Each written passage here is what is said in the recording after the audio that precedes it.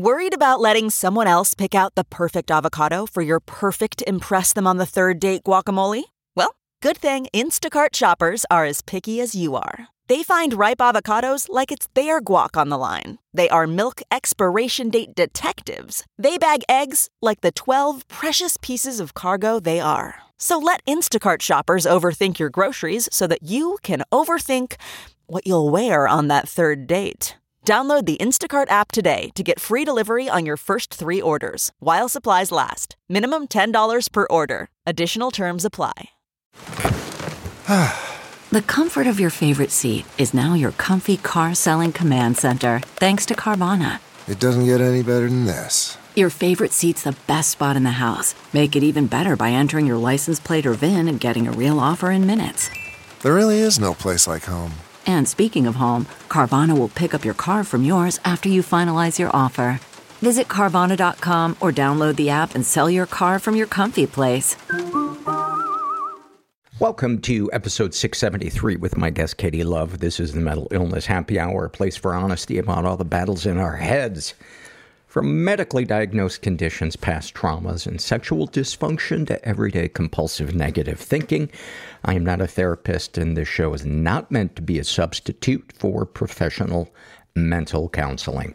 Patreon update.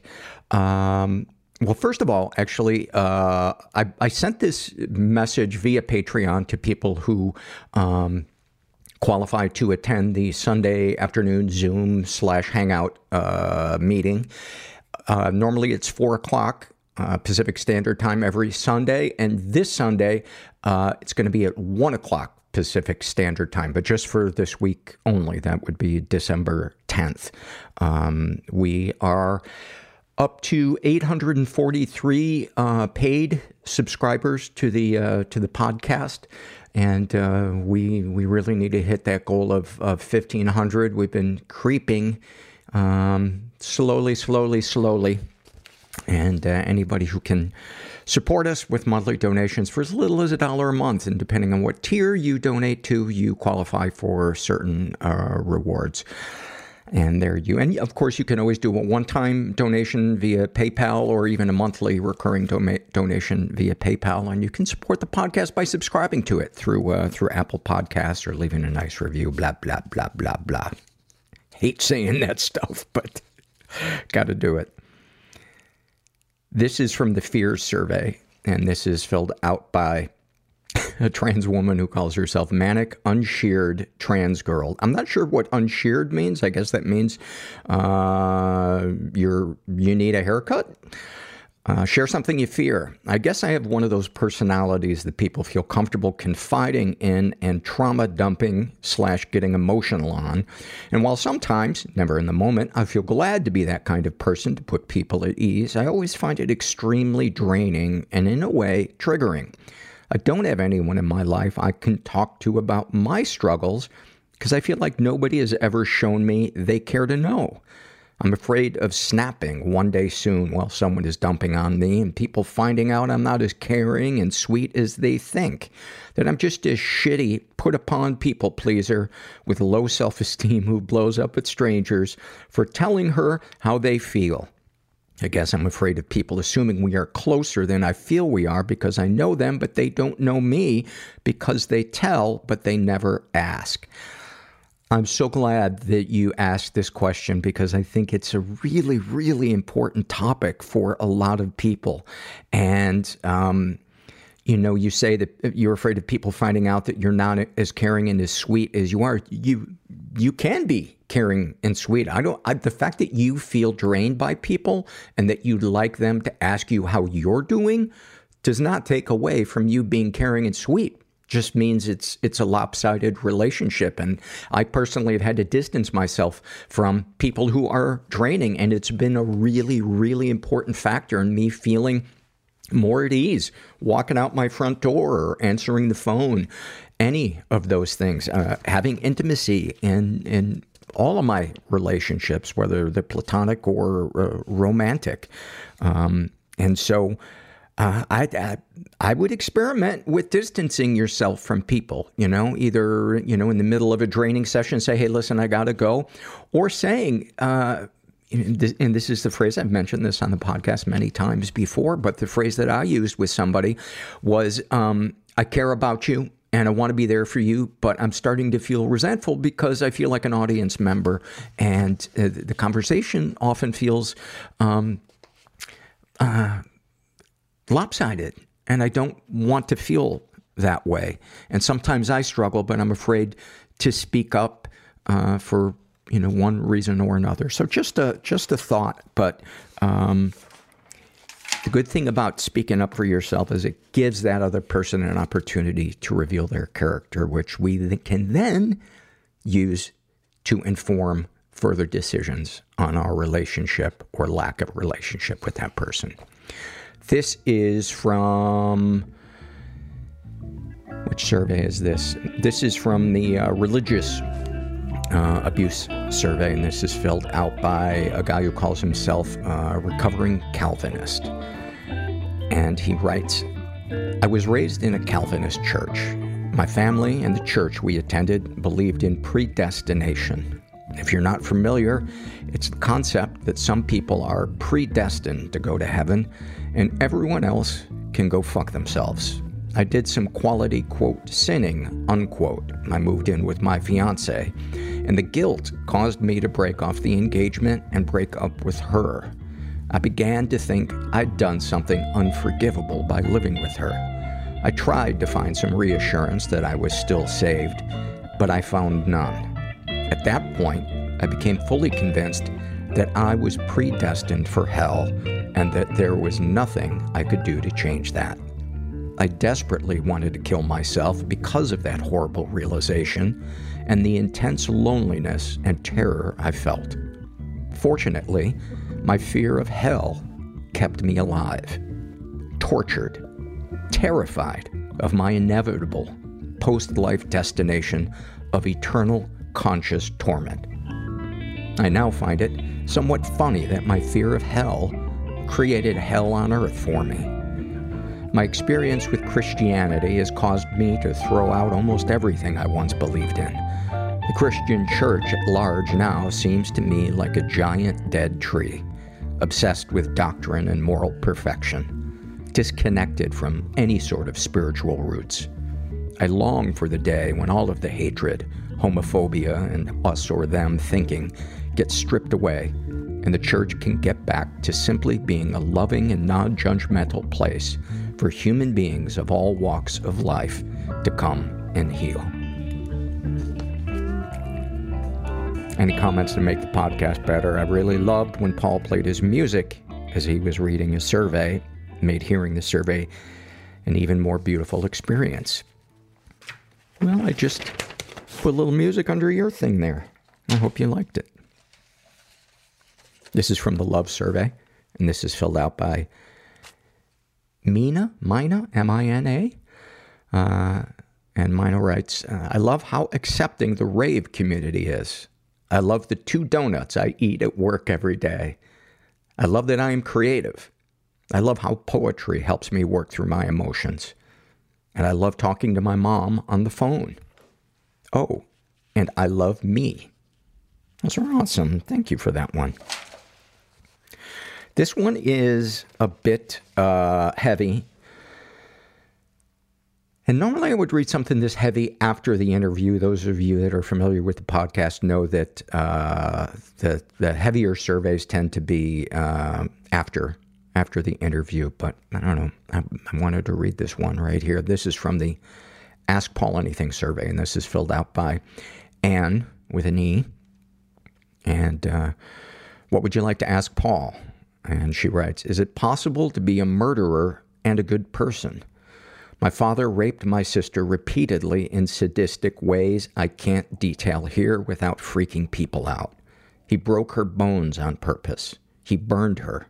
He whipped her and made her urinate herself. Those are the things I can share. The rest was worse.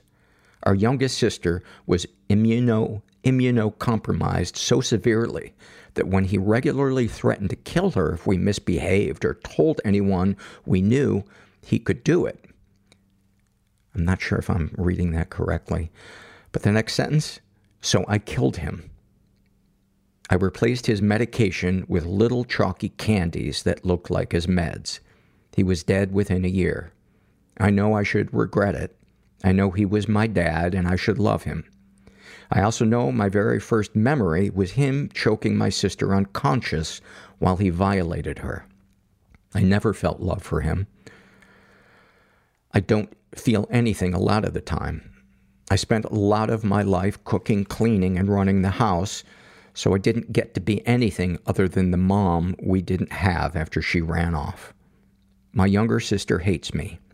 She says our dad loved us, and if she could have proved it, she would have put me in prison. My youngest sister doesn't know how to feel because he almost never interacted with her. My extended family calls me a monster. I think I might be. I get angry. I don't get angry or happy very often. I don't feel guilty about this. Other things, yes, but not this. Am I a bad person? Have I always been? Or did seeing him be evil show me how to be evil too? Wow. The one thing I do know is people are made up of dark and light. And I think people are capable of,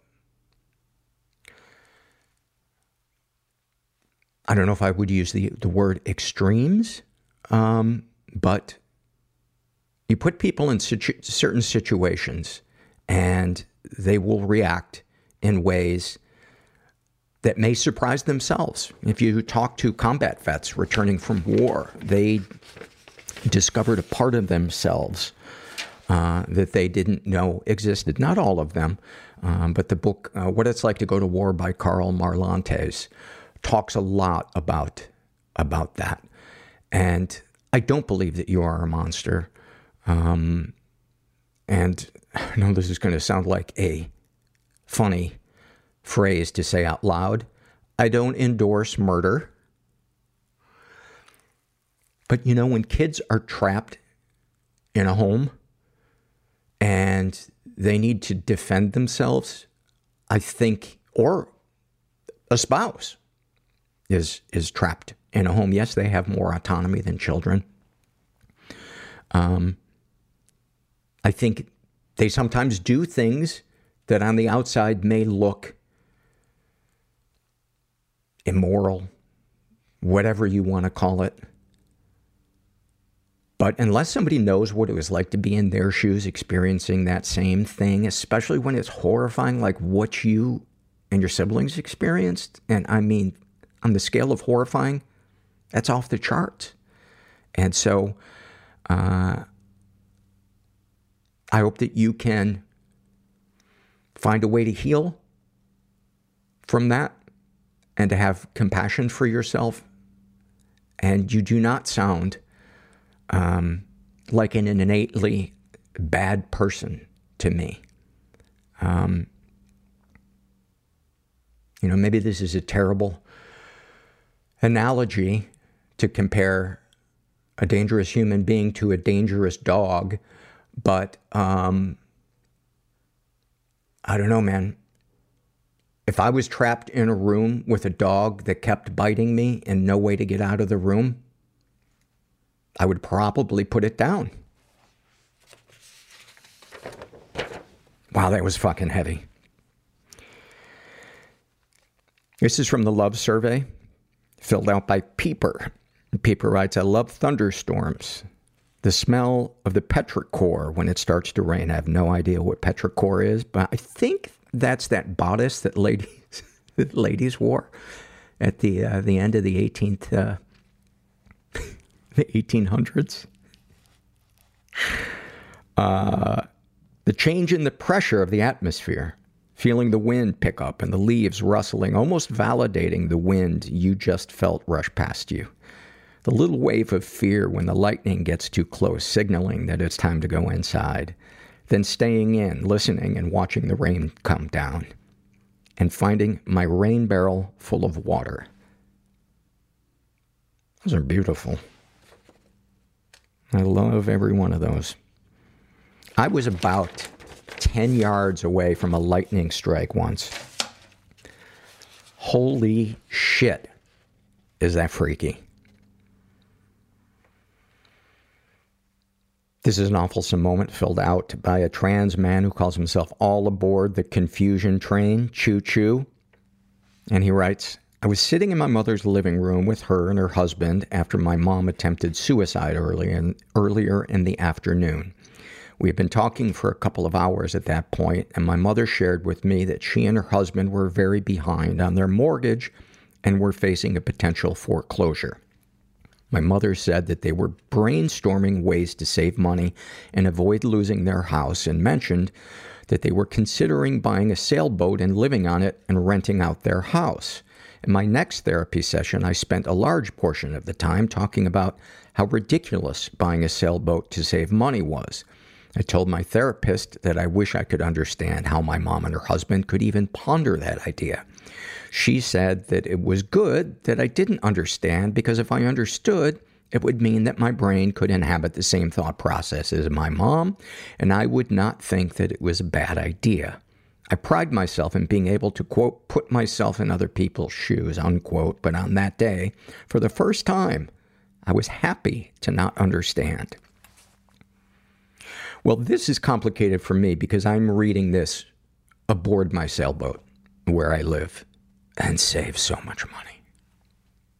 It's funny, when I was halfway through this survey, I was like, oh, that kind of sounds like a good idea. You wouldn't be paying rent. It might be a little cramped. You might get a little seasick. But the hell do I know? We are going to take a quick break and see if we have any sponsors. This episode is sponsored by When Breath Becomes Air. When Breath Becomes Air by Paul Kalanithi is the exquisitely observed memoir of an idealistic young neurosurgeon attempting to answer the question, what makes a life worth living, as he deals with his own terminal cancer diagnosis. It's a stunning reminder to live while we are alive. A must-read for anyone in medicine, from a doctor-turned-patient. For healthcare workers, expand your view on patient care and the fragile beauty of our mortal lives through Kalanithi's unforgettable words. Some of the questions Kalanithi wrestles with in this book include, what makes life worth living in the face of death? What do you do when the future flattens out into a perpetual present? When the future is no longer a ladder towards your goals in life? What does it mean to have a child, to nurture a new life as another fades away? When Breath Becomes Air is a #1 New York Times bestseller, Pulitzer Prize finalist, and named one of the best books of the year by the New York Times Book Review, People, NPR, The Washington Post, Slate, and more. When Breath Becomes Air is available wherever books are sold. Learn more at prh.com/breath. Man, that sunset is gorgeous. Grill, patio, sunset. Hard to get better than that. Unless you're browsing Carvana's inventory while you soak it all in.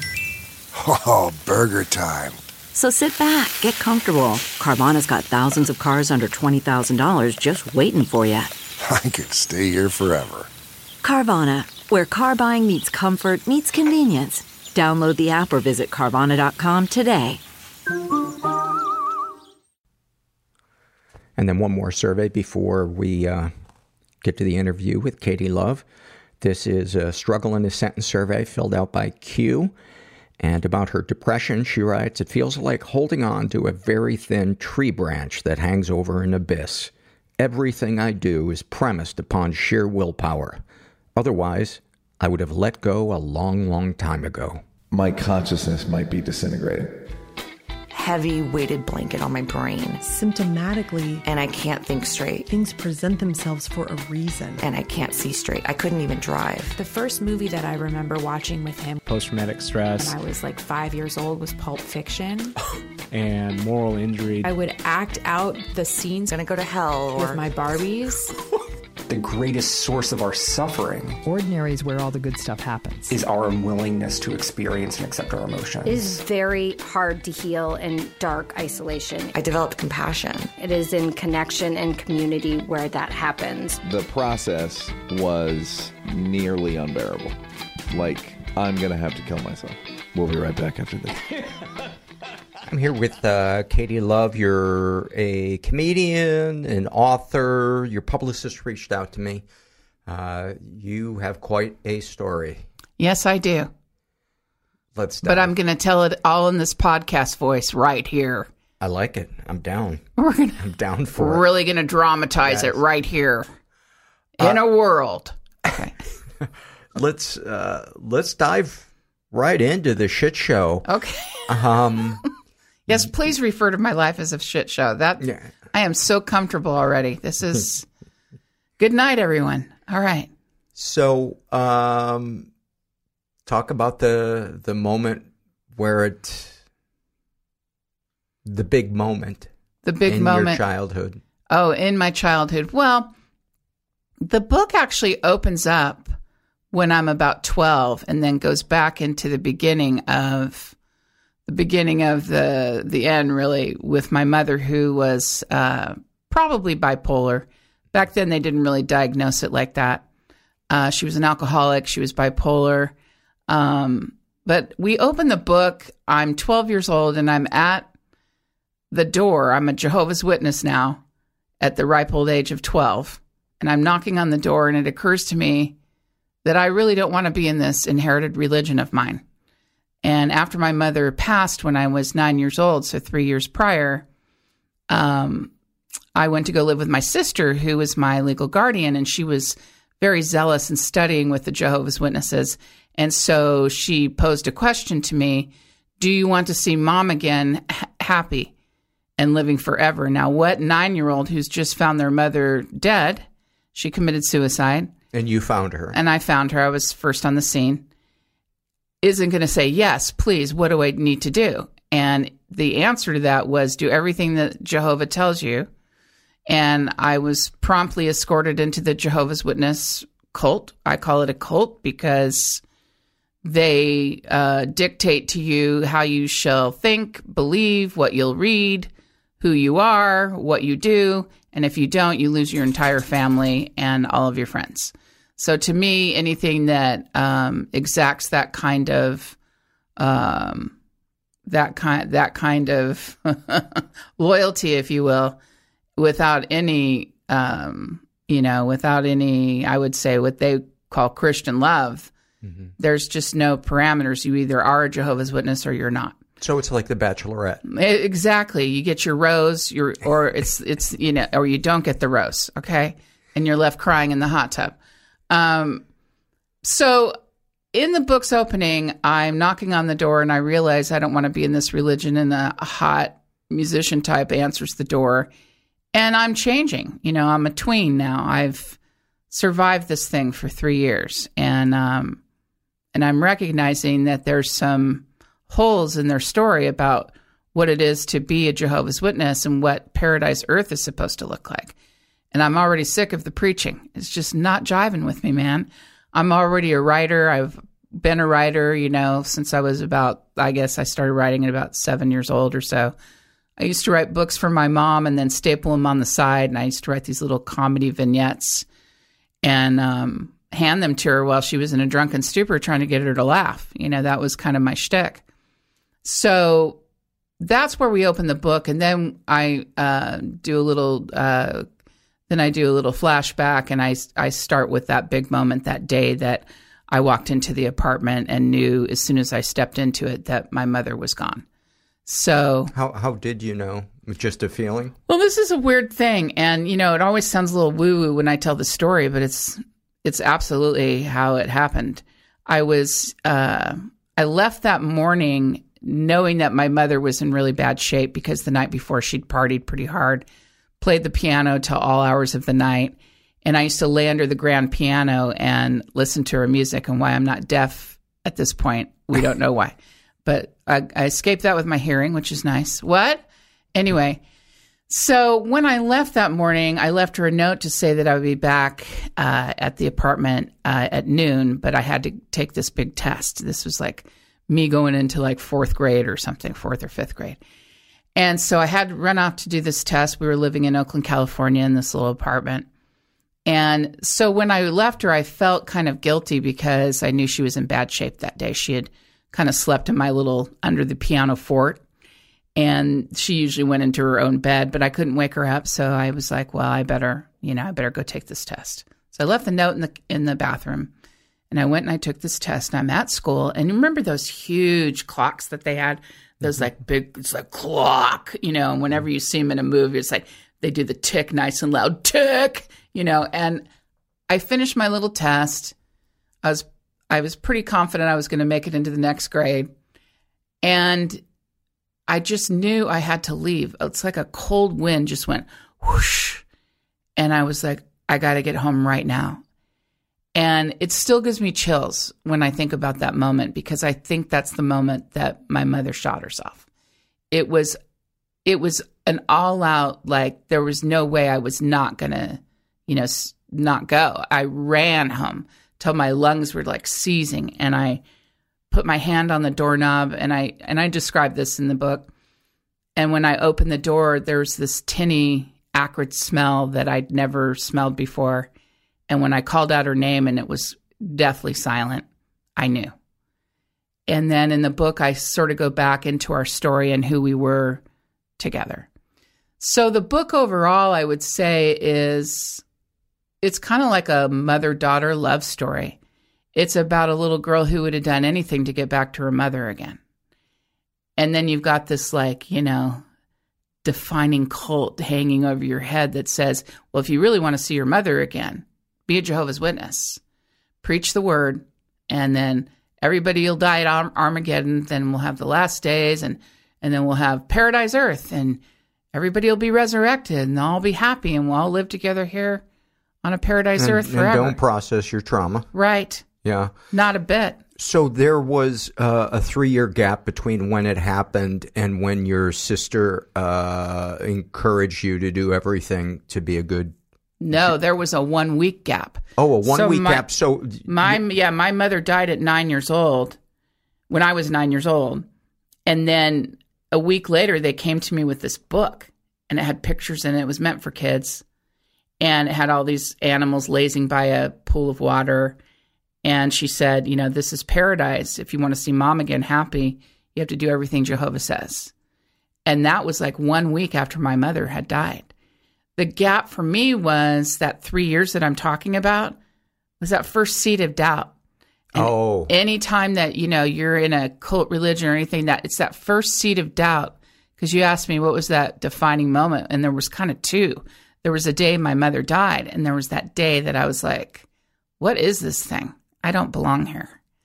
And so then I was grappling with, and I grappled with it for years. And your sister, you were under your sister's care. I was. She was my legal guardian. She was 14 years older than me. So you figure she's 20, 22, 23, managing this kid that's 9 years old that came from an alcoholic parent. It's very dysfunctional, but she was my mother/sister, because she became my legal guardian. So, and where did she get introduced to Jehovah's Witness? I think they knocked on her door. I think that they found her at the door. Yeah. Yeah, exactly. They're still doing it. But the thing with the Jehovah's Witnesses is the book 2 Tickets to Paradise from Cult to Comedy, the title came from that I carried this whole hope, that I had these, proverbial tickets. Me and my mom, we were going to be in paradise together. Let's do this thing. And it drove me to stay in it. And of course, the fear of losing the rest of my family, which was my sister and her husband who raised me, and their daughter, and who left the religion also, but she was never baptized in it, and her son. And then all my friends that I grew up with since age 9, because it's pretty close knit once you're in the religion. And you don't have friends outside of the religion. And so when you leave. Yeah, so when you leave, you literally lose everybody. And it's a very rootless, free-falling, frightening experience.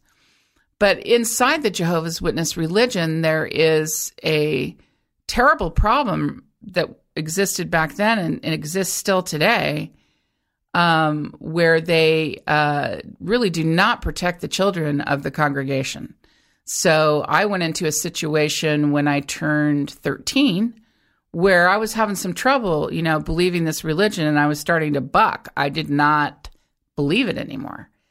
And this elder and his family in another congregation, I went to visit them for like some little summer fun thing, and they wanted me to come to live with them. And so I pressured my sister about it, and I said I wanted to live with this family, and it's this whole huge chapter in my book. I think it's chapter 11, Secrets in Paradise. And I went to go live with this family, and the elder, the father of this family, he was a very prominent member of the congregation, sexually abused me for 9 months, almost every night. And finally, when I got up enough courage to blow the whistle on this guy, and I saw him looking at his 10-year-old stepdaughter, and I said, no, I got to save this girl. I have to save her. And that was I didn't have enough self-esteem to save myself, but I had enough to save her. And that's such a common thing. Well, it's very common in this religion, and what I didn't know when I was writing it. I mean, you can stick up for somebody else. Oh, I thought you meant in the religion. No, and that's common as well. Yeah, isn't it? And, I didn't really realize that until I started talking about it more. Because you're in such a bubble anyway, as an abuse victim, I think, until you start talking about it. And it's this weird thing where you're like, talk about defining moments. I was writing the book. I was in my place in LA, and I started doing research to see if there were other cases. This is years into this. I mean, this book took me a long time to write. And I came upon the case in Australia where 1,000 babies came forward to talk about their abuse by the Jehovah's Witness religion. Why do you use the word babies? Because they were minors. And to me, I gotcha. Babies. Okay. Some of the kids that are being abused still today, they're as young as 5 years old. It's a terrible tragedy. And while it does happen in a lot of religions, the thing that surprises me about the Jehovah's Witnesses is that they don't really acknowledge it. They don't apologize. They're just like, Jehovah will fix it. And so the penitent clergy law protects them, meaning that if you confess a sin to an elder or member of the congregation in the Jehovah's Witness religion, your story, your crime is protected by law. And it's still... Really? Yeah, that law is still in effect in several states. And so now they're pushing this to say that, it is against the law not to report a crime against a minor or a violent crime. So, but it's still happening. It's still something that they're burying.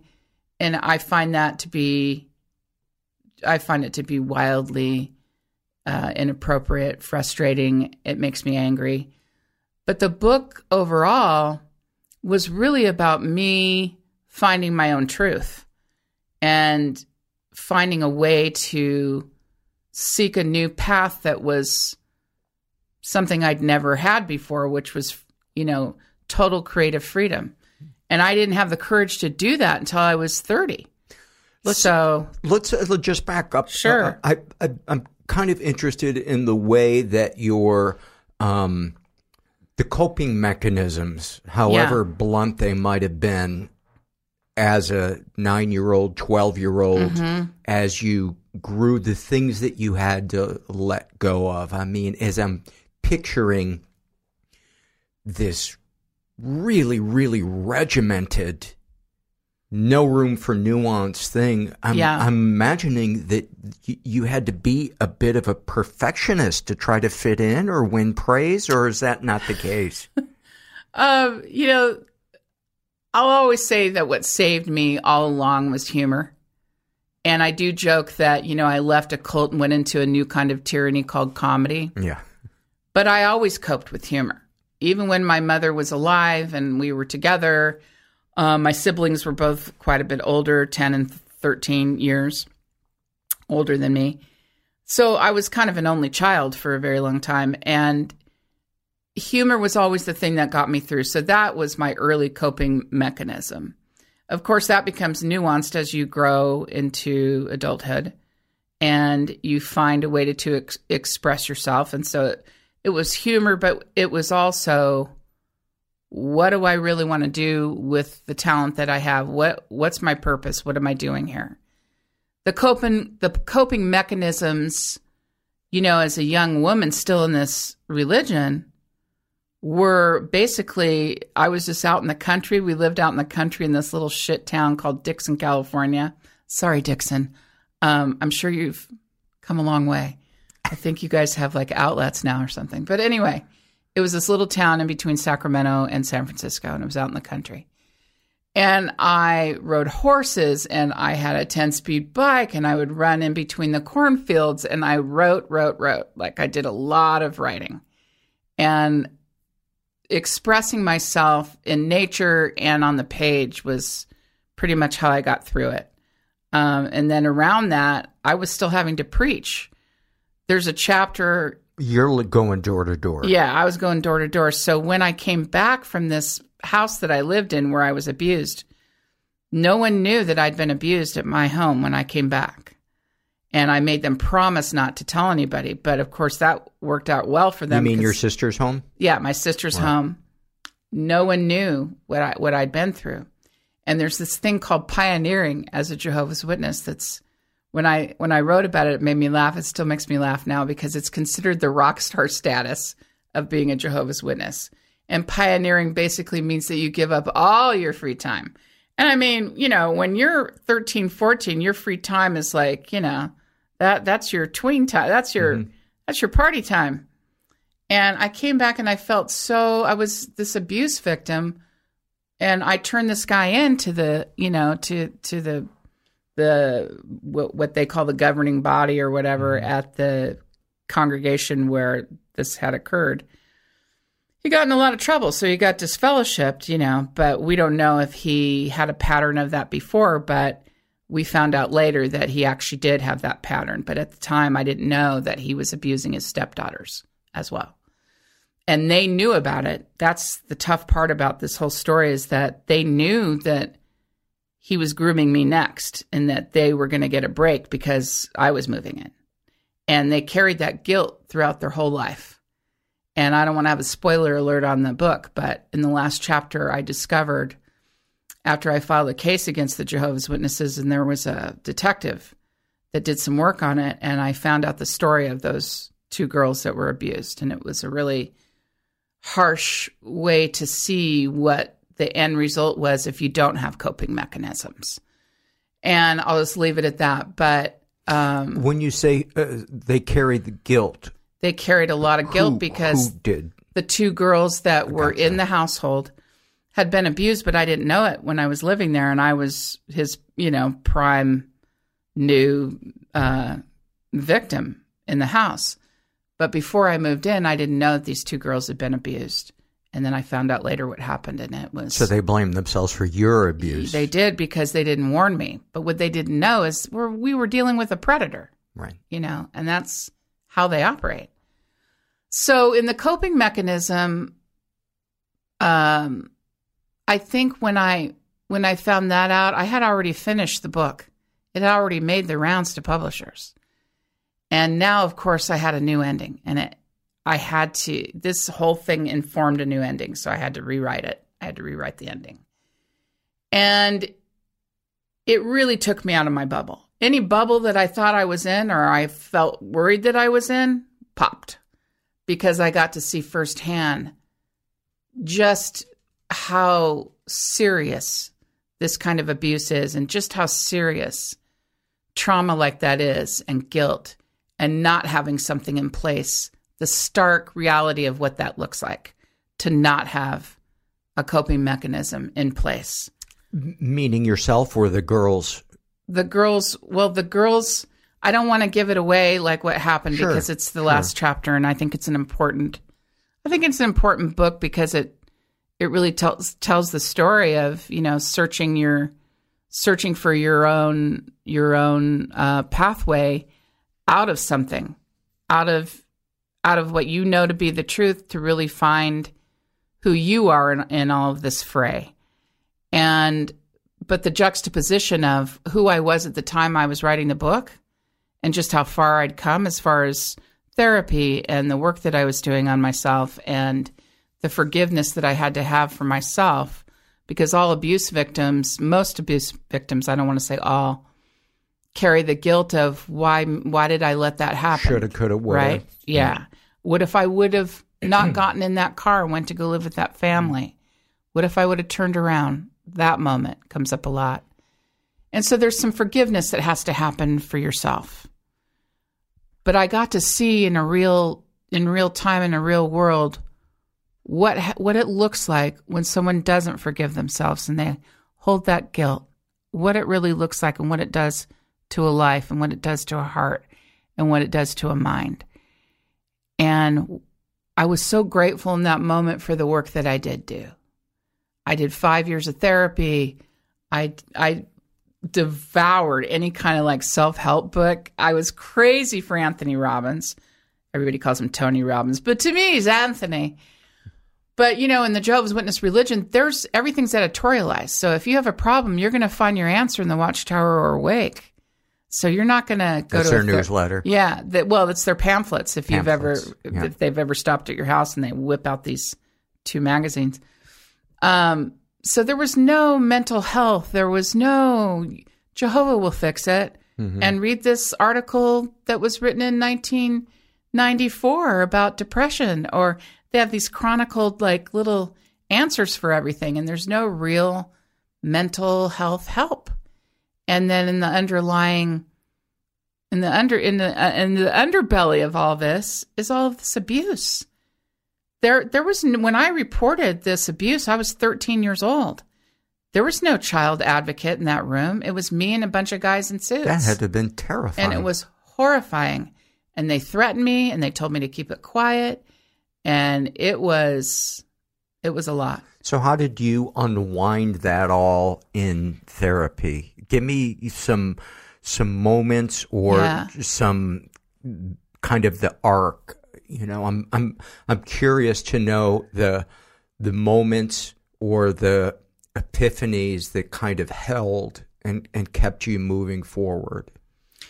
Well, when I went to therapy, I was working at the Los Angeles Times. I was a sales rep there. I had big, sales territory, and I was a writer. So some of my articles were being published there, and I was trying to get my own column. So they were grooming me for that.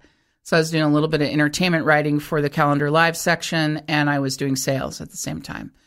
I had a lot on my shoulders because I was very ambitious because, when you're in a cult religion like that and you're told that the world's going to end, you always feel like you've lost a bunch of time. And when I talk to ex-JWs, ex-Jehovah's Witnesses, that's the most common problem. They feel like they're out of time, they're running out of time, they wasted time. There's a lot of discussion about time.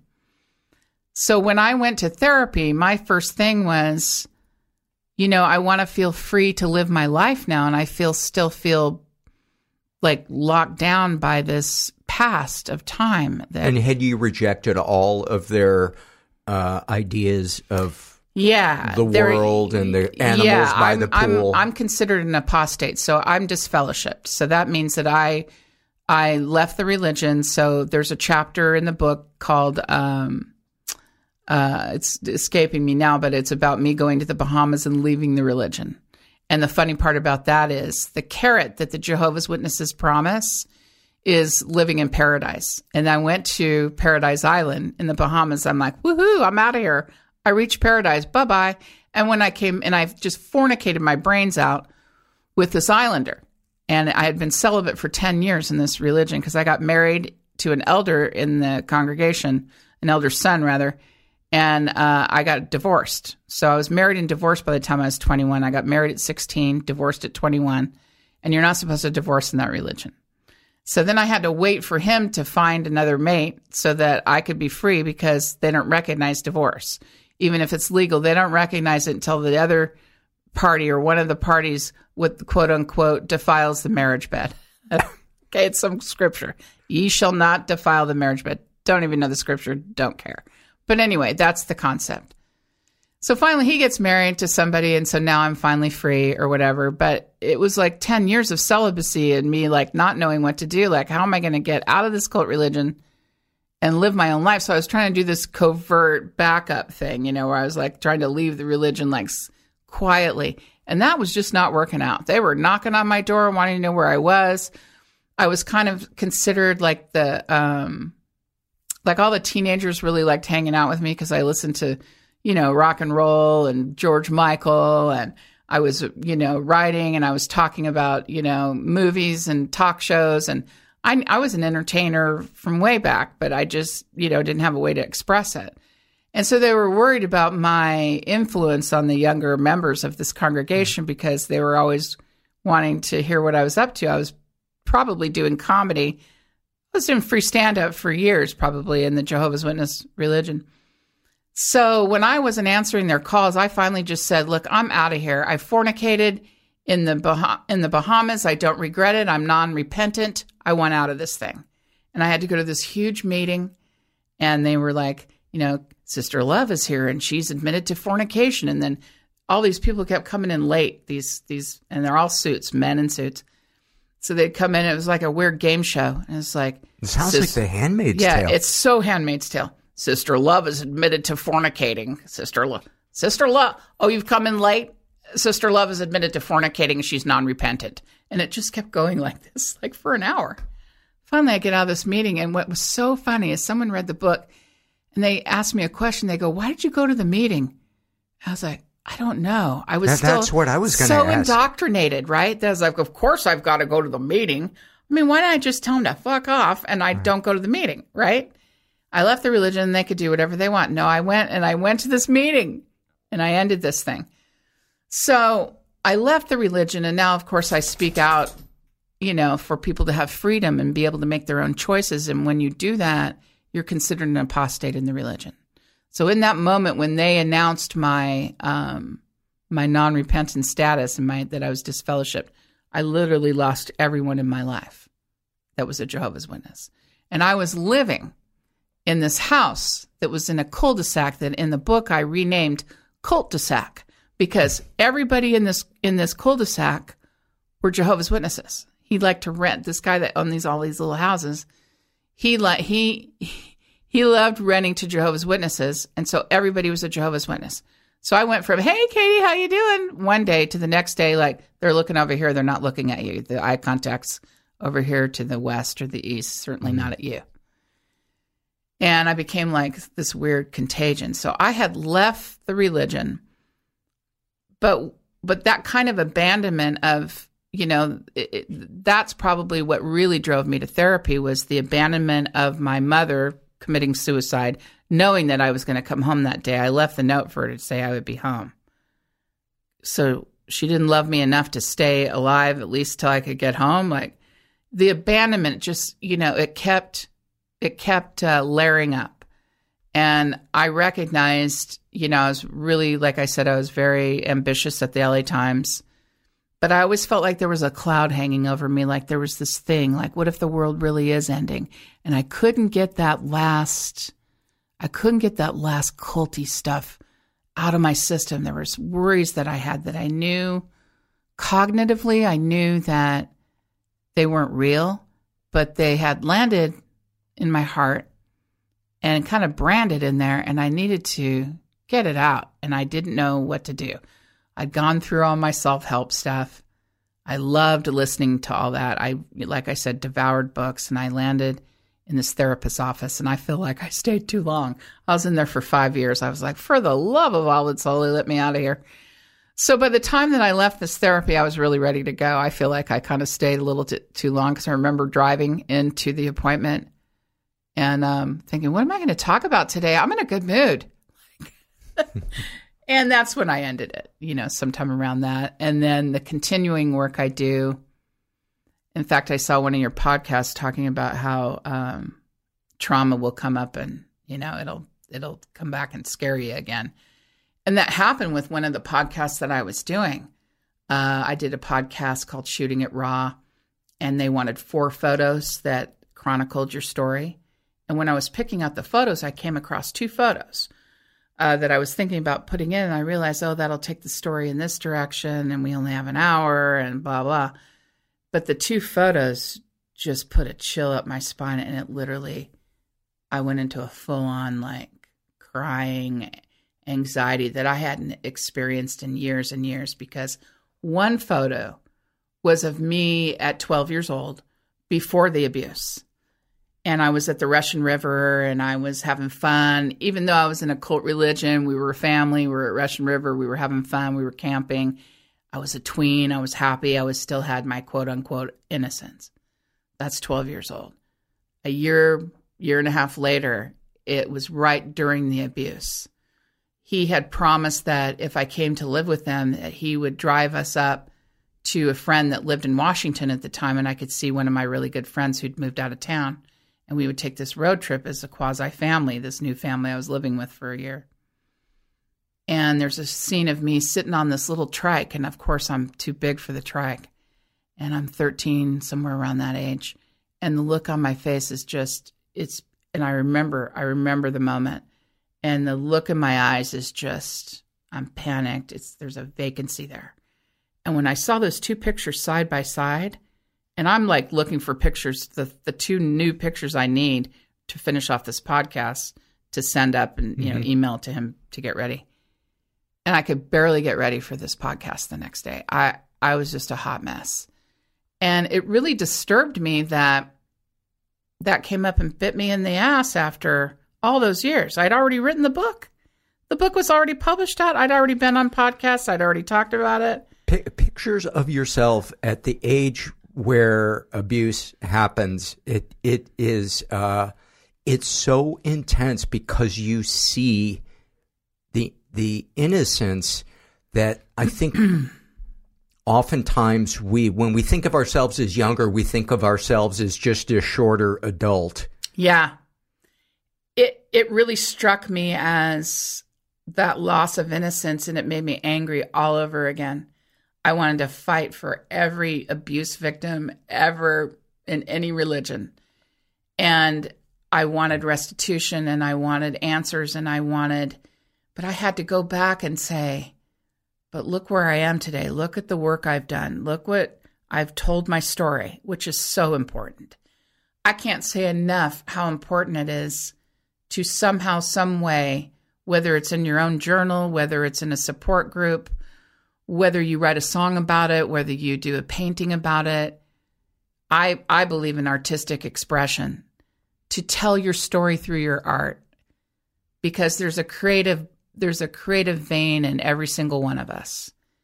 And maybe it comes out, in a poem, maybe it comes out in dance. For me, it came out as a writer, and I am so grateful that I wrote that book. Like, I kind of look at my higher self and go, thank you, I'm really grateful that the book got published, but that I found my way through all that. And when I wrote the book, I found empathy I didn't know I had for my sister, that I didn't really have before I started writing that book. Because she was in a cult too, and she lost her mother too. But because she was in a motherly role with me, I had a hard time like seeing her as my sister instead of just like my mother's sister. And how far, I'm just going to scoot your mic. Sure. How far into, how old were you when that began to take hold, when you began to see that, in many ways, she was still a child? That's the thing. It's like, I didn't really see that until I started writing the book. So it was years after, but she hasn't spoken to me. And once you... Oh, that's yeah, right. She can't talk to me. So in her religion, she's still in the religion. And I don't even know if she's read the book. I hope she has. But I'm disfellowshipped and I'm an apostate. So like if you're a Jehovah's Witness and you knock on my door, I'm supposed to tell you I'm an apostate. Like it's this weird thing. And then someone else said, well, why would you tell them? Why do you need to follow their rules? And I'm like, I don't know. Why did I ever go to that meeting? Like just weird shit. Doesn't that speak to the power of It does. cults? It does. And it's like, I went to this women's group. I don't know. I was marketing my writing services. I coach writers and I do some high level copywriting stuff. I like to do bios for people and tell their story and their business story. So sometimes I'll take, some copywriting jobs. And so I went to this women's group. I was like, you know what? I'm just going to go to this thing, wine and cheese, whatever, over there in Encino or something. And I get to this meeting and I brought a copy of the book for the host of the party. And she's asking me about it, and I'm telling her the short version. You know, I 80% funny, 20% not funny at all, about me growing up in a cult religion and finding my way and finding a new kind of tyranny in comedy, and about finding your own truth. And this gal standing next to me goes, "It's not a cult." I was like, she's a Jehovah's Witness, because no one else would say that. And I just looked over at her and I said, "Are you a Jehovah's Witness?" "Yes, I am." All perky. And I said, "Well, then you should know that I'm an apostate." So, I got in the car after the meeting and I was just like, I was just so dutiful back there. Like, "And you should know I'm an apostate." I mean, it was just really weird because there's so many categories of the world for them. You know, anybody outside of the Jehovah's Witness organization is part of the world. Mm-hmm. You know, so I had to grapple with that in therapy too, because, you know, your feet are in the world, you're standing on the planet, you're here. And that whole misfit thing is such a big deal. And that's one of the reasons that that the dedication page says, "For the truth seekers and the misfits."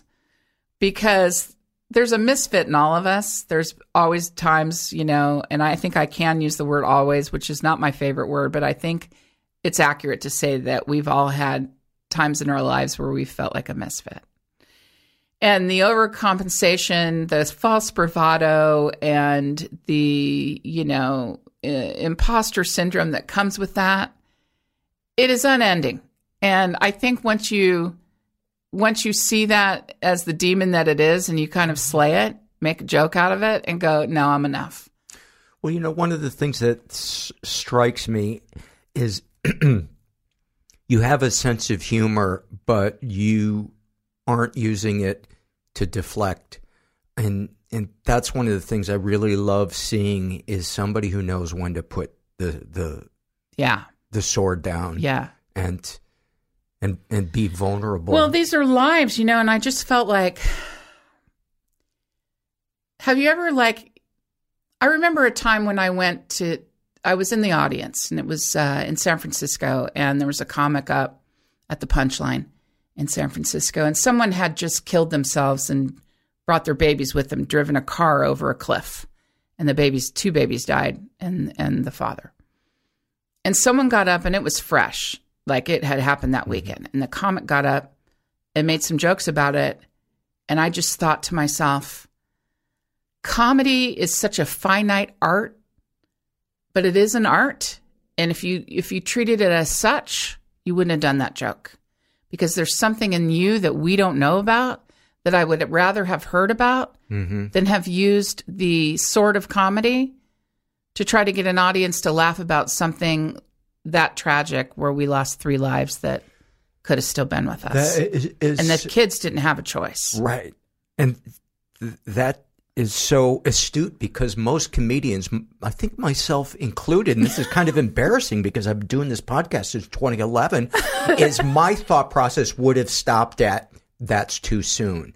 I wouldn't, I mean, I would have known, oh, that person clearly is not comfortable talking about feelings. You can imagine that person off stage, cynical to the core, right, doesn't want to risk anything by being vulnerable. But it would have never occurred to me to go, I want to hear the pain inside them, where that's a coping mechanism for them. Right. To read a newspaper article and go, my God, the world is so sad. Right.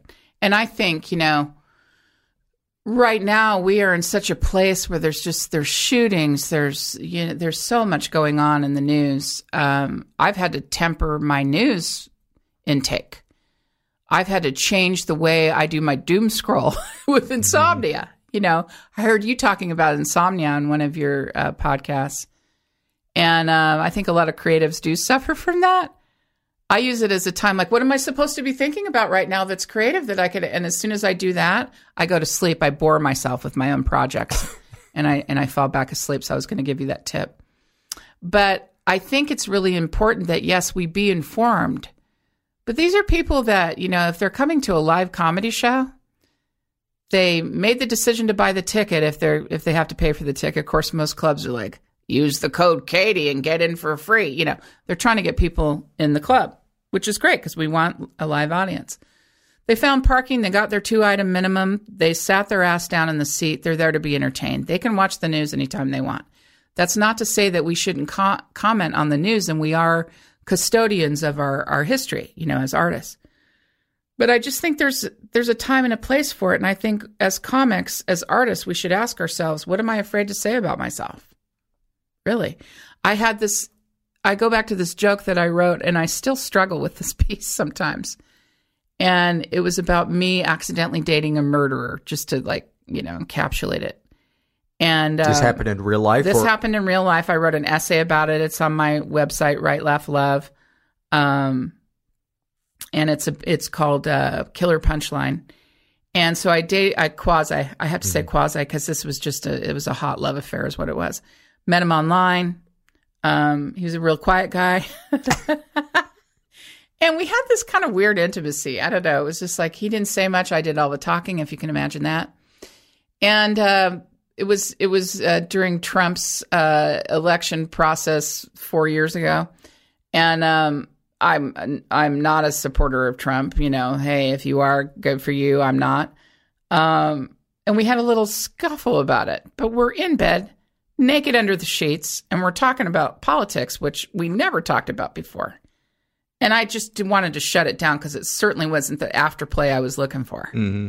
And we had a very casual relationship. So I just said, well, whatever, man. Just make sure you vote. And he said, I can't vote. And I said, oh, see, now this is what's wrong with the world. Blah, blah, blah. You got to do it. Blah, blah, blah. I couldn't vote for years because Jehovah's Witnesses don't believe in politics, so you don't vote. And I go, I'm just so happy I vote now. And I go, so you have to vote. And he goes, no, I can't vote. I'm a felon. I go, what? You never told me you're a felon. And he goes, yeah. And I go, okay. And it's like, whew, you just can't be naked enough under the sheets when someone's just told you they're a felon. And you realize, I met this guy online. And all the things that you've done together, it's all starting to add up. And you're like, what were the signs? Why didn't I see these? And I said, well, how long are you in for? And I'm gathering the sheets around me. And he goes, 24 years. Oh, and I go, Lord. 24 years. I was like, what? And then, of course, what person would not ask the next question? I mean, I'm no Barbara Walters, but I was like, what did you do? What were you in for? And he said, I killed somebody. And I was just like silent. And he told me a little bit about the story, that he was very young. He was 18. He was involved in some kind of fender bender. They wanted to scare the guy. They went back to his house. They didn't want him to report the accident because they had tickets out and they didn't want to lose their car or something, him and another guy. And they went in to scare him and the gun went off and he died. And he went to jail for 24 years and so did the other guy, I guess. But what happened, of course, I never saw him again. But what happened was I went into this deep sense of shame. How did I not see this coming? How did I attract this person? All those life coachy things. And I'm into the self-improvement, right? So I'm like, you are what you eat. You are what you attract. You are this, you are that. And all this stuff is like rolling around in my head. And I'm like, how did I not see the signs? What is wrong with me? Am I a kind of person that attracts murderers? I was really giving myself a hard time. And I was trying to I knew there was funny in it. I knew there was. And I wanted to write a joke about it. So I was at the deli with a friend of mine and I started trying to write this joke and I had some punchlines and everything. And then I just burst into tears. And he goes, what the fuck is wrong with you? And I said, I don't know. I just keep going back to this place. Why didn't I see that coming? Who am I that I attracted that? Is that all I'm worth? Where's my self-worth in all of this? And so by the time that I got done writing the joke, I used part of that angst where I talked about that moment when you don't know who you're with resides in your solar plexus. And then the punchline is something like, so I go through that, how that feels in your body. And that was all the truth. But then I said, I can't believe it. And you would think that I would say, I can't believe I dated a murderer. I cannot believe I dated a Republican. And that is the punchline. Right. So, but I did take that real pain. Right. Because to me, what's the point of the joke if I'm not going to share that? That's where it lived. It lived in my solar plexus where I was just like, why? And there's funny in that. There's funny in me, just the stuff that went through my head. you know? And then, of course, the writing the punchline took all kinds of different turns. And I've gotten huge laughs on that, and I've gotten silence. So it's like, you don't really That's know. how you know it's a good joke. You don't Actually, really, yeah. So in my opinion, if the laughs vary greatly, to me that's usually a sign that you've taken some kind of risk. Not always that it's a great joke, but usually. And when I wrote the essay, I'm extremely proud of that essay. I'll always leave that up on my site because I talk about the same thing that I went through. Hold that thought. Sure. Are these all on your website? Yes. I want the listeners to be able to find all the stuff you're talking about. So the essay, the book is called 2 Tickets to Paradise from Cult to Comedy. It's a memoir, and you can get it it's also on Audible and paperback and Amazon, and you can go into bookstores and order it. And I'm making the rounds through a lot of the indie bookstores and done some signings at Barnes & Noble, so some of the Barnes & Noble has it. Studio City has it, because I've done it over there. Bookstar? And Thousand Oaks. Bookstar. Yeah, you can. That. So you can go anywhere, basically, and order the book if they don't have it on the shelves, and then a lot of places are getting it on the shelves. And then I recorded the Audible, so that was a lot of fun. Oh, nice. Yeah, and so it's 2 Tickets to Paradise from Cult to Comedy, and then the website is writelaughLove.com. And WRITE. Yeah, because although we might think I'm an equestrian, I've had people go, "You mean like ride?" And I'm like, "No, right." Yeah, a horse sees me coming, they're like, "Oh God, no." Anyway, that's for another day. So the thought I interrupted you. Do you remember where you were going when I said, what's your website? No, I'm so good at that. That's and I'm okay with it. I have plenty of stories. Oh, I was talking about vulnerability. That same feeling that I had when I was writing that joke is the same feeling I had when I did that podcast shooting at Raw, where I was like, how did this come up? How did this old trauma come up and bite me on the ass when I did all of this work? What were those 5 years of therapy about? What were all those books that I read? How many journals have I read? And how many journals do I need to fill? And it's not like, I write, I'm emoting all this information in journals. I literally write in blurts in journals. I would never let anyone read it. It just sounds like it's like affirmations and me getting my head back on straight. But I do the work, so I was mad at myself again. Like, how did this happen? Why am I so mean to myself? And recently, I would say the last year, I came across, because I used to write for life coaches, which is hilarious. I would get these little gigs and I would be writing for a life coach and I'd be like, oh my God, this is the worst advice I've ever heard. They're just perpetuating self-hatred so that they can be the solution to their problem. What if they started out just loving themselves more? Of course, it'd be a shorter pay period for these people. But I started reworking some of the content, and then I would go to the life coach and say, listen, this came in pretty harsh, so I just smoothed that out a little bit, because if they're going to reach out, I think that they should be able to see the solution sooner. That's just kind of sales language. What do you think? Oh, yeah, I like that. And so I started putting my own stuff in there. I'm like, hey, wait a minute, why don't I write a life coach book? So one of my next books is a short humor book that basically is my little nuggets of wisdom. And then at the end of it, I just have a disclaimer like, hey, if that doesn't work, that's what carbs are for. And you can attest to that because I brought, I don't know how. Four of the most amazing looking cookies. These cookies are the size of a Volkswagen. Yeah. And they didn't pay for any advertising, so we're not going to say their name. But it's a big cookie is what I'm saying. And so cookies. I'm going to default with, hey, if this advice doesn't work for you, go get a cinnamon roll. I don't care. But I'm just saying this is the wisdom that I've attained during my life.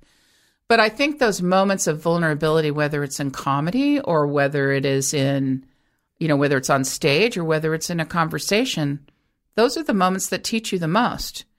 But sometimes it takes a minute where you're driving, and it's 2 weeks later and you're like, why did that upset me so much that guy said that, or that friend did that, or that, I felt this way about myself after this happened. Why am I taking that stance with myself? Mm-hmm. And when you can do that, I think it's time to leave therapy. Save yourself some money. I just think you have to ask yourself those kinds of questions.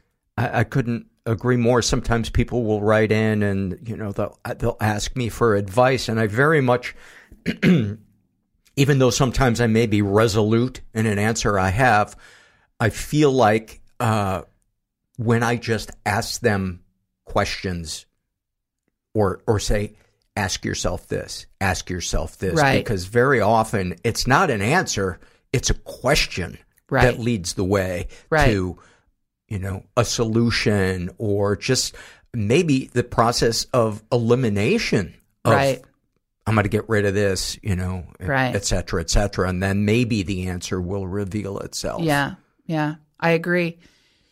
I think we have so much information, and you tell me what you think about this just being in media. We have so much stuff coming at us. You know how when you're on stage, it's like there's this beautiful circulation happening like air. Take a breath in, you're taking energy from the audience, you're exhaling with your punchline. It's sort of like breath. And you have this beautiful energy that's going back and forth on a good night. On a bad night, who cares? We want to forget those. But in media today, it's like all this information is constantly coming at us and coming at us. And I feel like people, the only way that they can be in that circulation that they're looking for is to be at their keyboard and blurt some shit out on Twitter, now known as X. I don't know. Why did they call it X? Because when I saw an X on my phone screen, I deleted it. I thought something had happened. Someone hacked my phone. It's like, nobody told me about this. And then I had to go back and add it back in, which tells you my level of techno expertise. But I think it's really important today to ask yourself questions before you respond, because so much is coming at us in media. We don't have that thing that we need as artists, where it's an energy back and forth energy, a give and take. We don't get that when media just comes as it lands flat. Yeah, there's no rhythm to it, or at least a rhythm that is doable. It's like Lucy with the conveyor belt of candies. It's just her just standing there, and it just goes off into the deep end, and it never comes back around. Yeah. Yeah. That would be sad for Lucy. It would. Yeah. Well, Katie, thank you so much. I'm glad our paths crossed, and kudos on your recovery and the work that you're doing. And thank you. There's lots of things I love seeing doing this podcast, but watching someone heal from a religious cult and sexual abuse, and learning to tell the mean voice in their head to, zip it. Yeah. Even if it's just for 1 minute in a day. I feel like the last year has been a game changer for me. I recently moved to a little beach town in Ventura. I am close enough to the city for meetings like this. I'm close enough to comedy. But I love the casual beach vibe of it. And I love the peace of it. And how easy it is to get around. And it all started with me being nicer to myself and asking myself, what do you really want, without false bravado, without insecurities coming in? If you knew you were enough, where do you want to live? What do you want to do? What's your life look like? And I started creating from that place. That's where I started. And a little story that I didn't tell was that I broke my neck about 1.5 years ago. And it was the day before I was set to go into the studio to record the Audible. And I tripped up on a rug, a really weird freak accident, and I broke my neck. I fractured my C1, which is a pretty important area of your neck. It's where your head sits on that. The C1, that's the atlas. So I was in a neck brace for 10 weeks, and nobody was coming for me.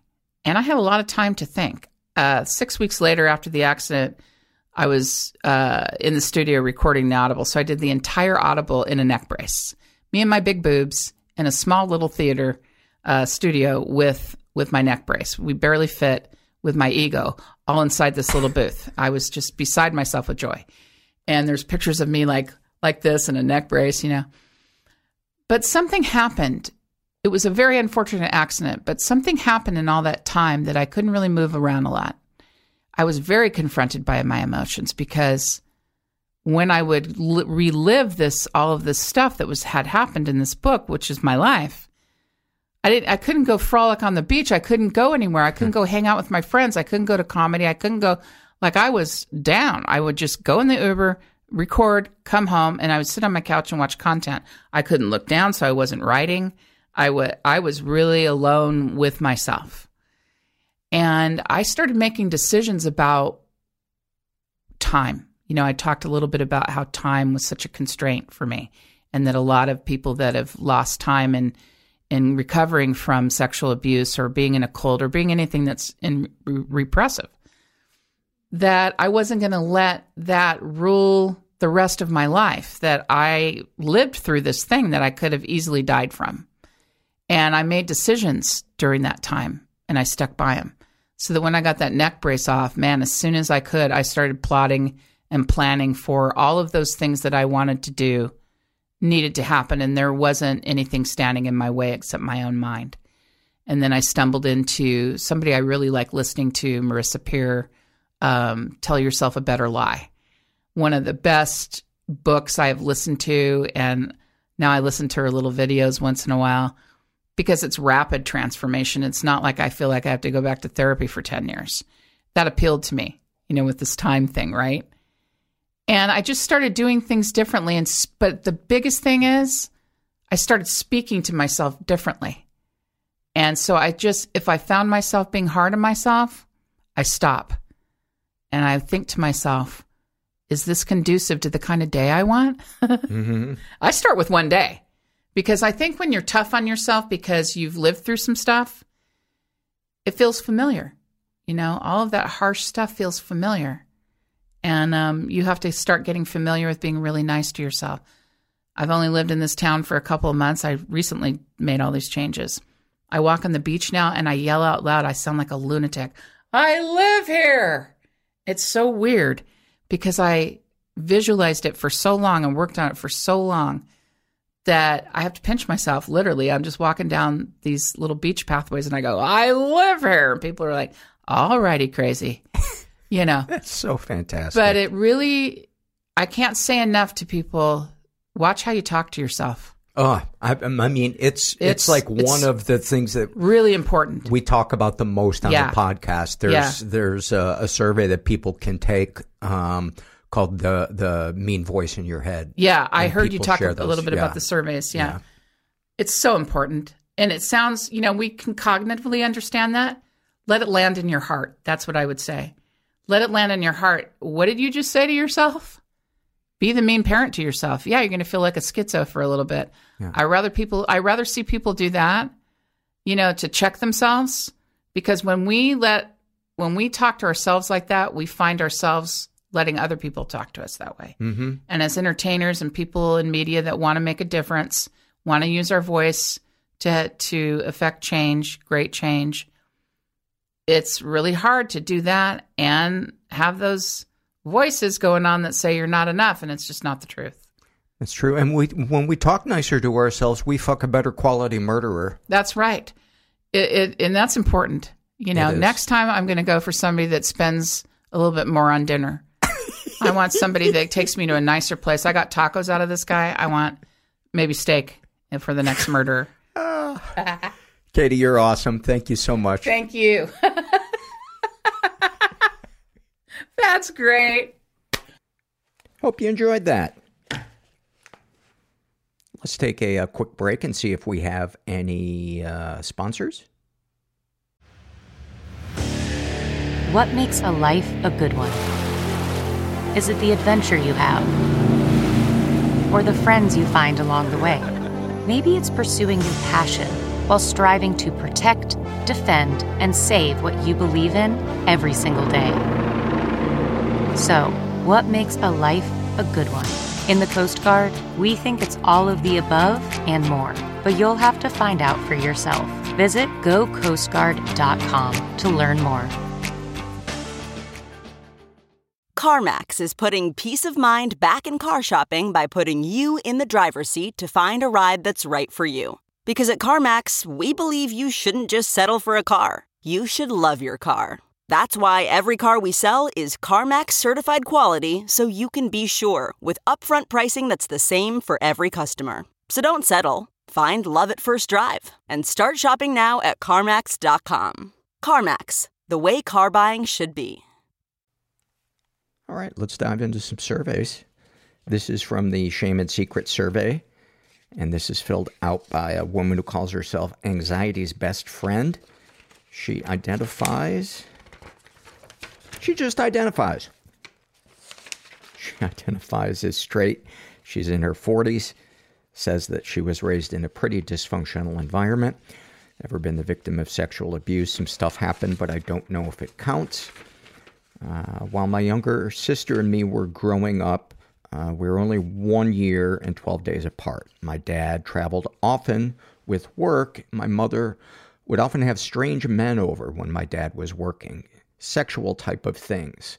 I saw my mom walking naked with a robe open around many different men who would also wear only underwear. My earliest memory of these type of monthly occasions was around 5 years old. My mom threatened my sister and I, saying if we told our dad that we would be homeless or we would have to go be property of the state. And it was very confusing because when my dad would arrive home with gifts and hugs, my mom would greet him acting so happy to see him, even kiss him. As we got older in preteen years, this became more and more upsetting, understanding that this wasn't normal. As we began to get of age, to have boyfriends over, my mom would walk around in a white t-shirt with nipples showing and sexy panties. It embarrassed me and made me feel threatened by her sexuality, as I did not have the boobs yet and confidence. She often talked about sex. When I was 15, she showed me how to give a blowjob using a banana. A lot more things like that happened. She was compulsively talking about, you must have a clean pussy. Guys like it clean. And would talk to me while I bathed and discuss if I shaved right or how to clean myself for men. I don't know if this is a form of covert incest or not, but it feels like it was. It doesn't get much more covert incesty than that. And if you've not read the book Silently Seduced by Kenneth Adams, I highly, highly recommend reading it. Any positive experiences with abusers? She was my mom. Stayed at home, cooked big, wonderful meals, and dropped us at school and picked us up. Attended all important events. Yeah, that's what they're supposed to do. And when I ask that question, any positive experiences, I always hope that they write something more than the things that are baseline requirements to be a functional parent. And sometimes there just isn't. Sometimes it's the best that they can come up with is, we were fed and et cetera, et cetera. Darkest thoughts. I think about how I wished I would have told my dad before my sister and I did at age 19 when we both left home. My dad believed us, and my mom grabbed one suitcase, packed her stuff, and left. Filed for divorce and didn't let us know where she was or anything. My husband, sudden passing away from a brain aneurysm, had her contacting me 17 years without talking to her at all. I tried to tell her how much she hurt me and my sister. She didn't own up to anything except that she was just a sexual person, and she had hoped with us being adults now we would understand. I decided that I can't allow her in my life, and I have no clue about anything regarding her life now. Good for you. You took that step of advocating for yourself, and she revealed her character, and you made an informed decision, and I want to give you a high five. And it's sad that you don't have a mom. It sucks. Darkest secrets. I would manipulate my mom when I was a teenager to get to stay out late or skip school to drink alcohol and try drugs. Sexual fantasies most powerful to you. Dirty talk, tied up, rape fantasy, but my husband pretending scenario. What, if anything, do you wish for? I wish I could fight my anxiety/abandonment issues. Man, when the imprint of the things that happen to you, I mean, that is a branding iron. And I don't think it ever goes away, but that I believe that those scars can heal and shrink. Have you shared these things with others? I've been in therapy the last 10 years. The only other person I've talked to is my sister. And I talked to my husband, and he knows very minimal things. How do you feel after writing these things down? I feel like sharing my story gives me the power to deal with the damage that I endured. I'm glad you feel empowered. I love hearing that. Is there anything you'd like to share with someone who shares your thoughts or experiences? Talk about it with someone. Get help. And it's not your fault what your parents did while you depended on them.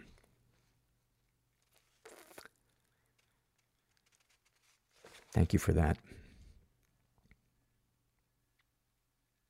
These are some loves from Crow's Feet. And they write, I love my closet, the clothes in it, the accessories, the layout. My closet isn't even that big, and my clothes aren't even that fancy. No special vintage pieces, nothing designer, nothing expensive. But everything in there is all mine, and they fit my body perfectly. No one can take them away from me or force me to wear something I don't want to ever again. I get to decide how I look. Paul, I love that you ask any good experiences with your abuser in your surveys, because it feels healing to remember the fun and the laughter too, alongside the fear and pain. Not that the former washes out the latter, but that it's simply okay to acknowledge both. I love when you read other people's good experiences out loud, because it makes me feel less lonely, less crazy. Thank you for that.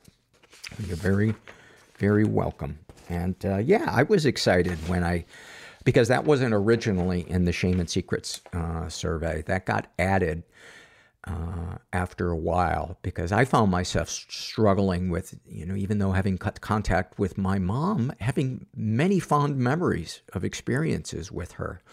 And that's the part that made the cutting contact so incredibly confusing and difficult. So I'm glad you like that. This is from the love survey filled out by Jess. And she writes, I love taking walks and looking at all the different types of trees and shades of green and the way the wind moves through their leaves. I think about how I am breathing and the trees are helping me, just a deep appreciation of them. I don't know fully where it came from, but it seems right. I've been really loving moving my body how I want to, and exercising for the love of moving, and not for a specific measurement of health. I've been enjoying yoga because I feel like I actually enjoy the sensation of stretching or the poses. I realized when I was younger that exercise never took into account the joy of moving, and sometimes I would run until I felt sick because I was on a team sport and there was the feeling to keep pushing yourself no matter what. So that has changed, and I really love that so much. That is a great one. That is a great one. It's so hard to become friends with our bodies. It's so hard, because so often we use them as a tool to get love or acceptance rather than, I think one of the things that helps me appreciate my body is the muscles that I use when I play hockey or I woodwork, and the functional aspect of trying to keep healthy, rather than how do I look in the mirror, and obsessing about that. And not that it's wrong to, look in the mirror and want to see a body that you like, but I don't know. I find it's easier to not hate my body when I see the things that it can do, rather than its reflection. And I love you sharing about trees. I'm in the process of building some end tables right now that I'm hopefully going to hopefully going to sell. I haven't figured out where and how yet, but one of the woods that I'm working with on one of the tables is it's called Swiss pear, and pear as in the fruit pear. And it looks a little bit like cherry, but it's also a little different. And when I first started woodworking, I was always interested and woods that were really kind of loud and dramatic and had amazing grain and had people go, oh my God, that's amazing. But the longer I woodwork now, while I do still appreciate those, when it comes to like the legs of a table, I find that I like finding a wood that's really, really subtle and that it doesn't distract from the hopefully beautiful form of the leg, if that makes sense. And I discovered Swiss pear from reading a book by James Krenov, the late James Krenov, who was one of the most influential American woodworkers. He taught at the College of the Redwoods up in Northern California and was just an amazing, amazing maker of fine furniture. And he didn't produce many things. I'm just learning how to talk. It's going pretty well. But look up James Krenov, Krenov, on the internet and look at the pictures of some of his wood. And he used Swiss pear. And when you see some of his designs, you'll understand what I'm talking about, because the grain is really, really subtle on the things he builds with Swiss pear. But because the form and the shape, the hand-shaped details on his furniture is so beautiful, you realize the beauty of Swiss pear. And I hope I don't fuck up the wood on this Swiss pear table, because I fucked up the legs on the last one. I was using maple, and I wound up wasting a board that probably cost $120. And I didn't realize that one of the machines had gone out of square, and so it put all these unusable angles on the legs that I made, and they can't be salvaged really to use anything except build an expensive fire. So boy, when you're faced to confront the perfectionism in yourself, especially when it's cost you money and time, because I spent about 8 hours working on those legs and was so happy. And then I went to try to glue them up, and I was like, why are these not meeting flush? And I just felt my stomach drop. And then my testicles dropped, and I entered puberty. This is from the Shame and Secret survey. This is filled out by a guy who calls himself, What's Going On Up There? I don't know. We'll find out. He identifies as straight. He's in his 20s, says that he was raised in a slightly dysfunctional environment. He's never been sexually abused, but he's been emotionally abused. He writes, my parents have always had incredibly high expectations of me.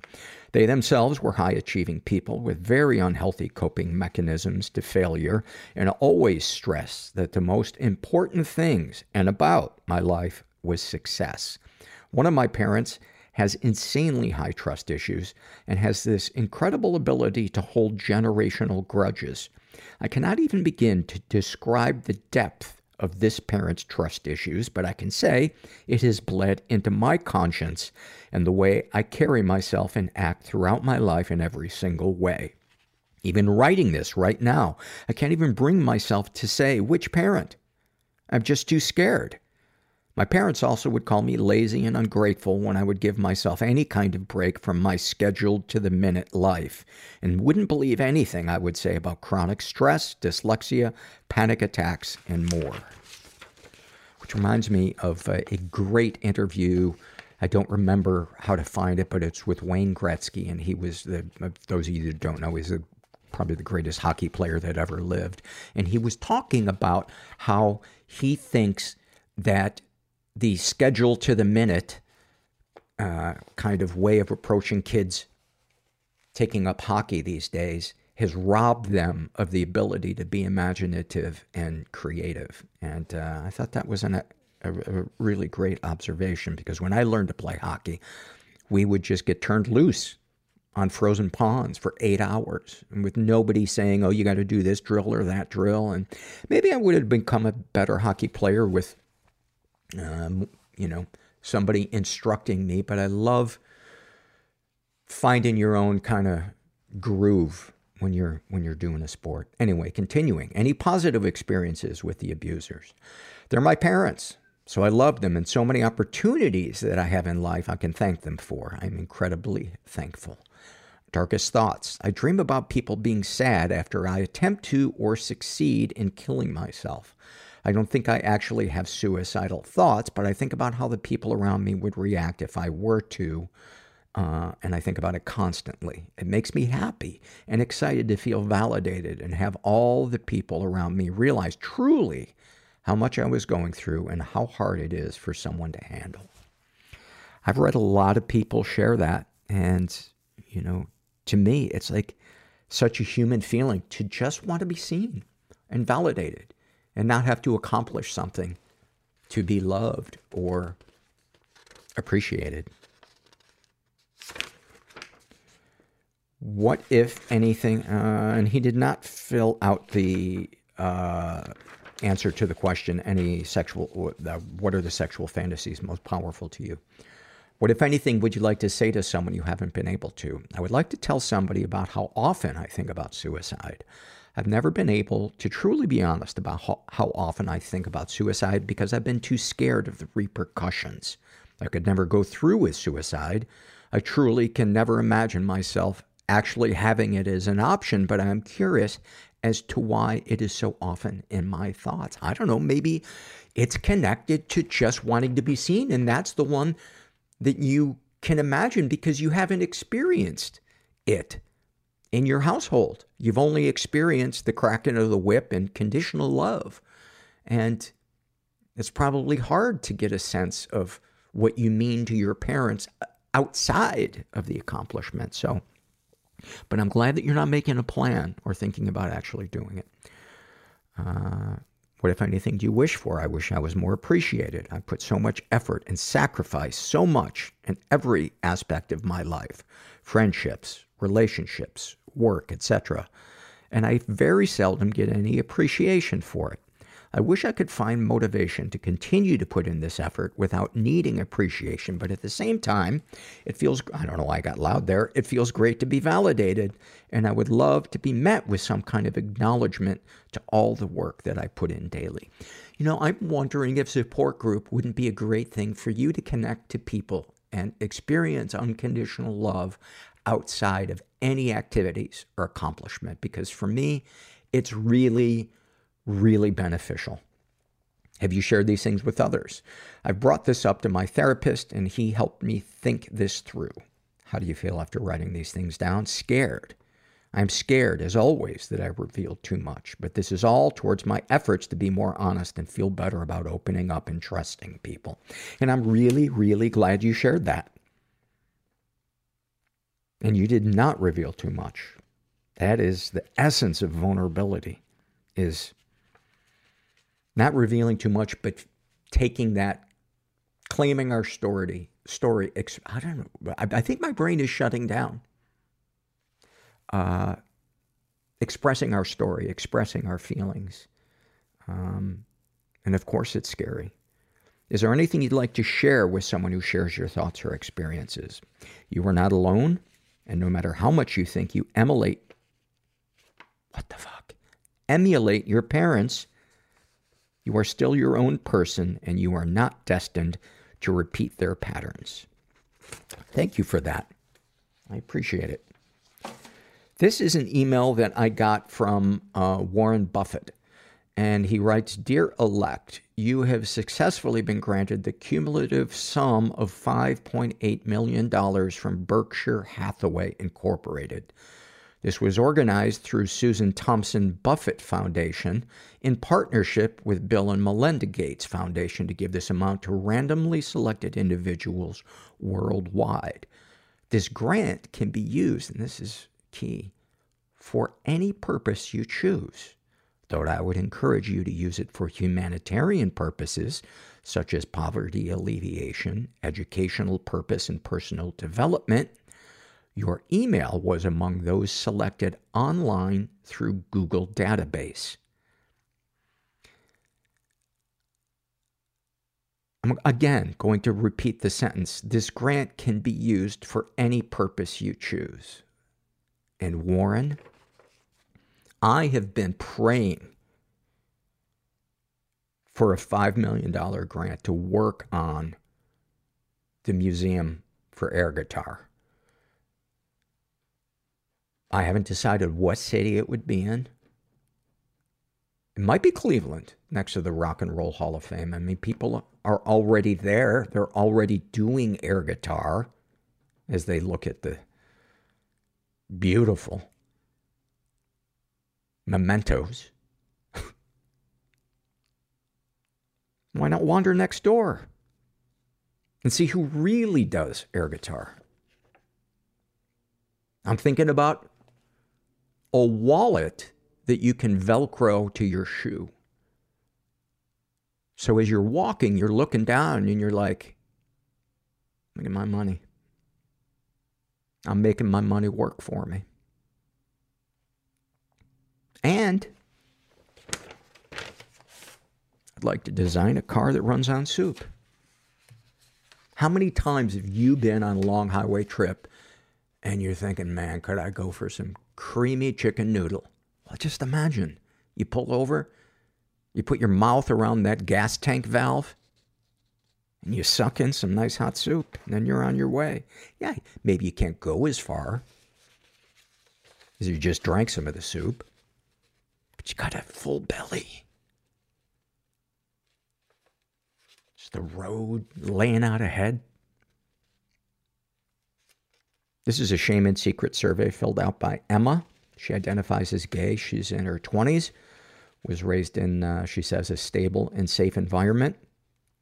Never been sexually abused, never been physically abused, but she's been emotionally abused. And she writes, a very condensed version. One of my childhood friends constantly lied to me to the point where he created a false narrative that was so involved that he believed it to be real. When I tried to create space for my own mental well-being, he used his mental health to guilt me for trying to back away. Any positive experiences with abusers?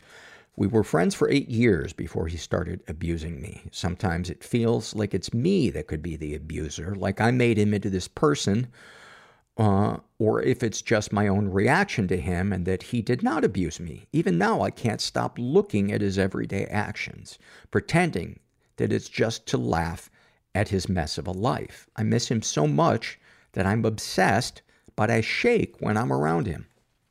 Darkest thoughts. I sometimes wish I was sick so people would help me. I'm so obsessed with myself that I want people to stare at me. When I'm walking, I wait to see people turn around to look at me. Darkest secrets. When I was 11, my friend asked to have sex even though I did not know how it was done. I knew the meaning of the word sex. My parents did not shelter me, but I did not understand how it was performed. My friend taught me what it was. We did not even have real intercourse, but at that point it felt real. After, I felt guilt and sadness, but did not even understand why. I did not feel comfortable, but at other times asked my friend to do it again. After the first time, because I knew so little, I remember worrying I might get pregnant even though we were both girls and I had not hit puberty. Now it sounds silly, but at that time it was terrifying and shameful. After that, I still asked for it again because I thought my friend wanted it, and even though I was scared and I enjoy it, I wonder now if I'm remembering it wrong and maybe I pressured my friend. I wonder if I only ever enjoyed it and made up that I felt uncomfortable so I can hate this person for something they never did. I hate myself for the fact that I enjoyed it and asked for it again and again. That's a lot of feelings to walk around with. And I'm sorry that you are feeling that way. And I think anybody listening to this is thinking she is being so hard on herself. And it's amazing how differently our bodies and our souls can be experiencing something, especially when it comes to sex. We can experience pleasure Or we can be experiencing the attention or closeness of somebody while we're having sex. And yet there's a part of us that feels overwhelmed by the details of sex, the physical intensity, because it's fucking intense. It's like you can be aroused, but still it's like you love pizza, but somebody sets down 5 pizzas and is like, okay, yeah, this is gonna be pleasurable, but this is how much it's gonna be. Was that a terrible analogy? Maybe it was. Maybe right now you want pizza and I'm to blame. Sexual fantasies most powerful to you. I want to have sex with people that have hurt me. Writing that, this fantasy makes me feel like they never did stuff to me, and I'm just trying to think of a reason why to not get involved. I sometimes fantasize about having relations with my professors. I want it to happen because I feel it would make them care for me more, and the way they talk is more inviting than the people I meet. Sharing this makes me feel worse. It makes me doubt my own feelings. What, if anything, would you like to say to someone you haven't been able to? And before I read that, I just want to say, one of the things that the human mind does is it especially if there was a really overly intense sexual situation, wanted or unwanted, when we're developing, especially if it's confusing, is it sexualizes emotions like fear, jealousy, loneliness, anger. And so that might be going on in your brain. What, if anything, would you like to say to someone you haven't been able to? I want to tell my old friend I miss him, but no, I can't because it would give him too much hope. Even though I tell him to stop contacting me, he continues to randomly text me, so talking to him would mean opening up conversations to be friends again, which I know is not okay. I recommend blocking his number. Just my 2 cents. What, if anything, do you wish for? I wish someone else would take over my life so I did not have to think anymore. I wish that I was not dyslexic, and I think she means dyslexic in terms of her emotions, and that I would stop laughing over my flaws. Have you shared these things with others? I've shared these things with others, but I only tell the parts that make me look good so they all feel for me. I never say the things I've done wrong, and when I do, blame others for my faults. I don't think I can face that I did wrong stuff too. At the same time, I feel guilty telling people anything because I have an extremely privileged life. Having a privileged life has nothing to do with our emotions. Your depression is valid whether you're eating off of fine china or at a dumpster. How do you feel after writing these things down? It feels good, but I also wonder if I'm just doing it to make others feel for me. I wonder if I'm making too big a deal about normal things. No. Your feelings and your memories are fucking with you. And I say, keep working through them.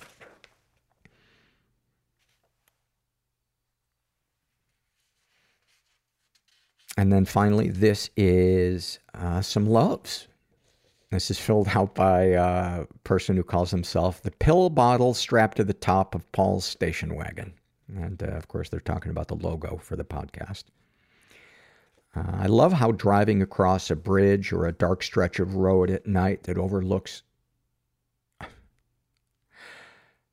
I read this wrong. How long driving across a bridge or a dark stretch of road at night that overlooks a large lake. Now, I think there's a grammar error in there, and there's no way to read this with any emphasis that it makes sense, but we understand what it is that you love. The only lights being the city skyline on the other side of the black water. The way it reflects off of it, making it seem as though you're looking into an upside-down world. And in my car, and in the... I think somebody must have dictated this. Siri really loves to fuck with grammar. My perfectionism right now is spiraling out of control. Like people, I imagine people just taking off their headphones and stomping on them, not caring that they're going to have to buy another pair just because they have so much frustration listening to me stumble. I'm going to read this, start over, read it exactly as it is written, and you figure the fuck out what the grammar is supposed to be. Share something you love. How long driving across a bridge or a dark stretch of road at night that overlooks a large lake. Period. The only lights being the city skyline on the other side of the black water. Period. The way reflects off of it, making it seem as though you're looking into an upside-down world, and in my car, and the only sounds are the car radio and the engine. There's just something so fascinating about it all, how something as mundane is driving a car can become such a strange yet serene and mystical experience. It brings an epiphany to mind that you can't be the driver in somebody else's life, but you can be this kind stranger on the sidewalk helping out by giving directions. Yes, this was dictated because where it should have said in somebody's life, it says and somebody's life. Please do not fill the surveys out via dictation if you want them read. And I don't know why I am yelling at you because I chose to read this survey. I guess because it's there's such beautiful loves. And now you've ruined my life with your dictation. So there you go. Are you happy that is how we're going to, Gracie, this is how we're going to end the fucking podcast. You have ruined everybody's Christmas, everybody's New Year, and everybody's Arbor Day. I cast you, survey filler, beyond hell, through the Earth's core, out of China, and to the center of the moon.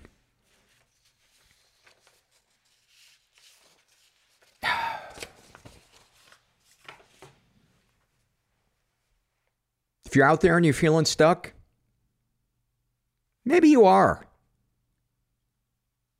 I tell you what's not going to help you be unstuck. Filling out a goddamn survey with a fucking dictation software. Right now, there are probably some new listeners going, is he really that angry? No. He just doesn't know how to end the podcast, and he is clutching, grasping at comedy straws to try to wrap this behemoth up at the 109-minute mark. If you're out there and you're feeling stuck, you are not alone. And thanks for listening. Everybody I know is bizarrely beautifully Everybody fucked up I know in some weird way. Bizarrely beautifully Everybody fucked up in some weird way. Bizarrely beautifully fucked up in some weird way.